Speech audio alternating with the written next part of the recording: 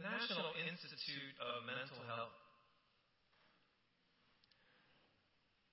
defines a phobia, and I quote, as an intense, irrational fear of something that poses little or no actual danger.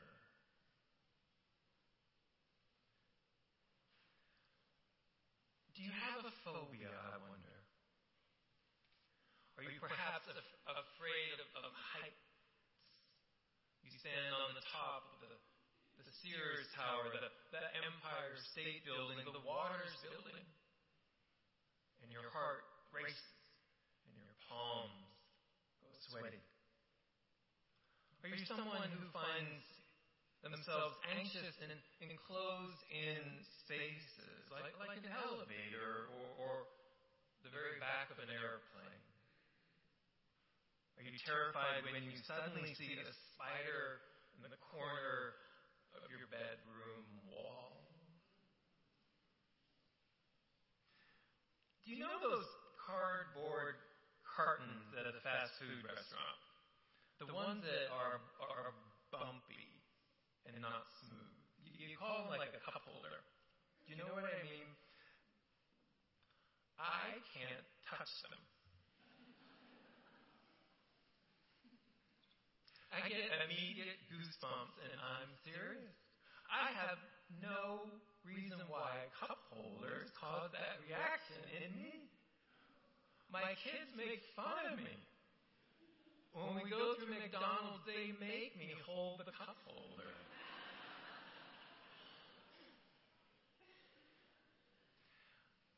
A phobia, and I quote, is an intense, irrational fear of something that poses no actual danger.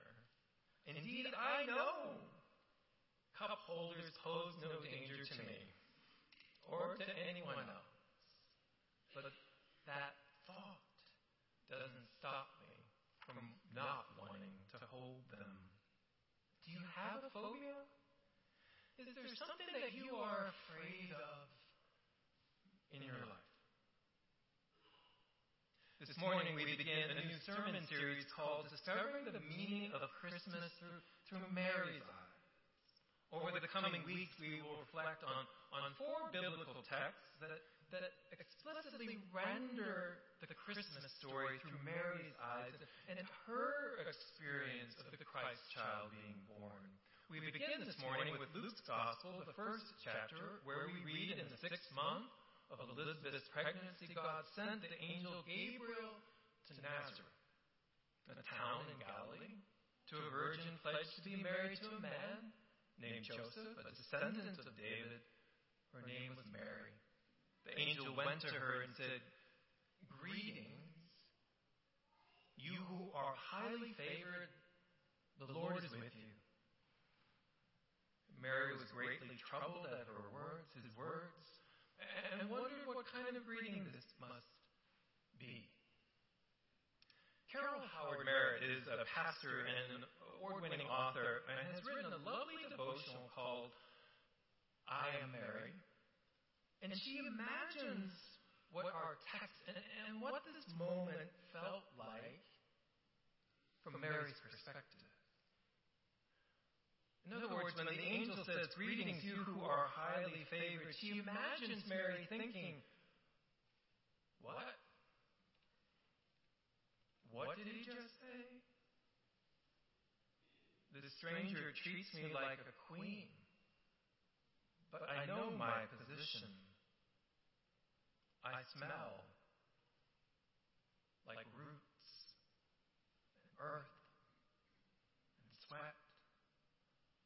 I'm a lonely teenager from Nazareth, engaged to a carpenter named Joseph. My years have been set out before me like Joseph places the tools of his trade on a workbench."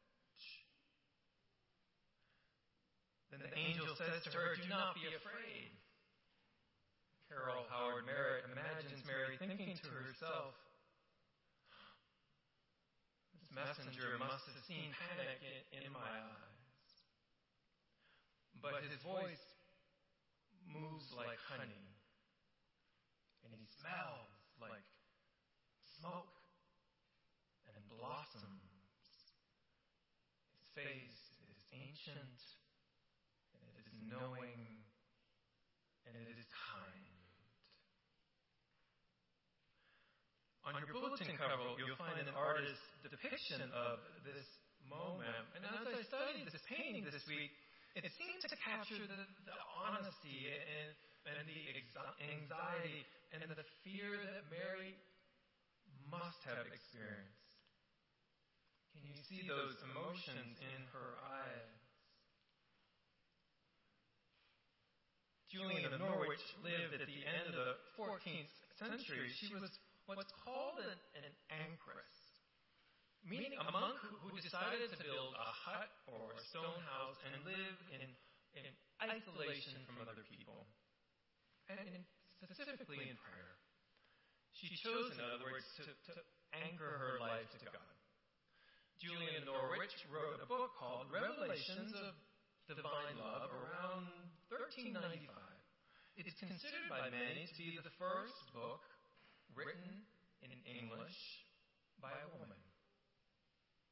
Mary, I suspect, would have liked Julian of Norwich, because in her book, Julian describes and writes about her fears, what she calls dread. And she names four kinds of fear, four kinds of dread. For context, writes author Veronica Mary Rolfe, during this time in Julian of Norwich's life, there were reasons to be afraid. England was at war with France. There was social upheaval. There wasn't enough to eat. There was the Great Plague. Into that kind of world, Julian shared that through prayer, she discerned that the first fear is what she called the dread of a sudden attack. It's the smell of smoke, the frantic ringing of church bells, the sound of thunder, the sight of flames. This kind of fear, she said, can be terrifying, it can be alarming, but it can also be a benefit, as it can steer us away from danger. I suspect most of us have experienced that first kind of fear, the fear of alarm. The second kind of fear, Julian of Norwich categorizes as that moment when you wake up in the middle of the night, stirred by what she calls the sleep of sin. Fear that arises from tortured thoughts when we recall that we crossed the line somewhere between right and wrong. As Julian describes, that dread can also take us to God, enables us to reconnect with God. Have you ever experienced that kind of fear? The third fear she calls a doubtful dread. When fear takes hold in our soul and leads us to despair.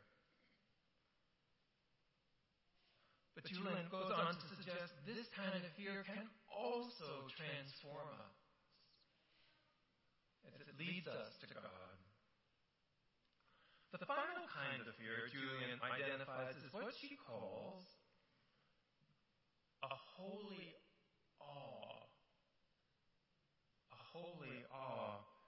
This, says Julian of Norwich, is the only kind of fear that God wants us to experience. Because that emotion takes us to a God who is gentle and kind and offers us love. Julian of Norwich writes, we should desire then of our Lord to fear him reverently and with a holy awe. For then we will begin to trust and God. I wonder, have you ever felt such a holy awe? Have you ever had a feeling that led you to trust once again in God?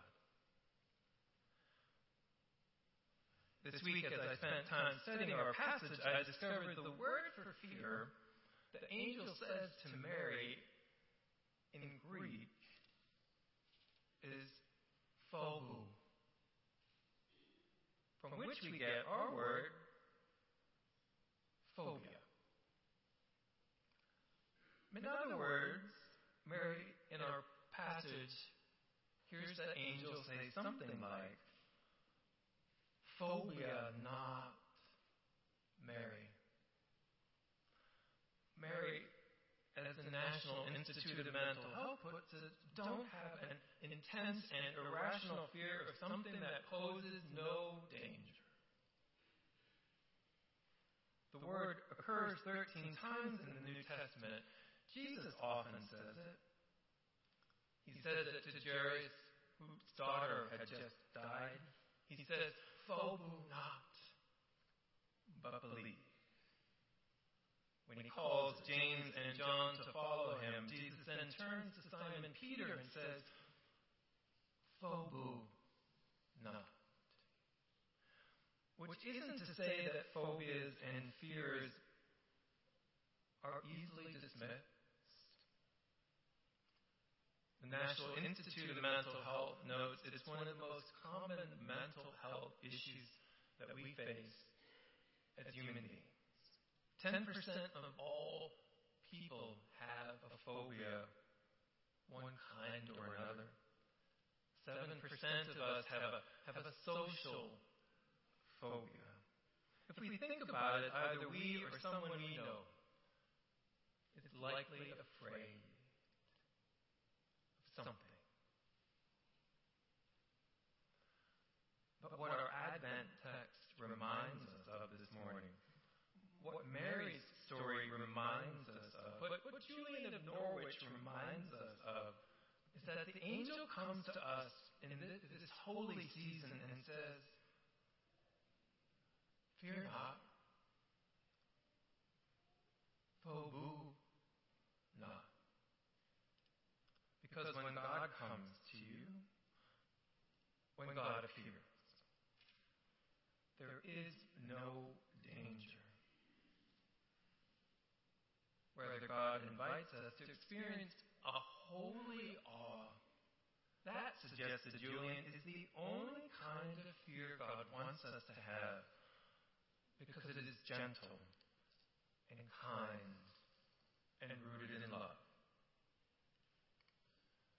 So may we all, I pray this Advent, come to see the world and to see others and to see ourselves through Mary's eyes, and to hear the angel Gabriel say to us, "Phobos not," into whatever might be holding us captive this day. And may we come to embrace this Advent a holy awe, recognizing indeed that God surrounds us as God surrounded Mary that day, only with gentleness and kindness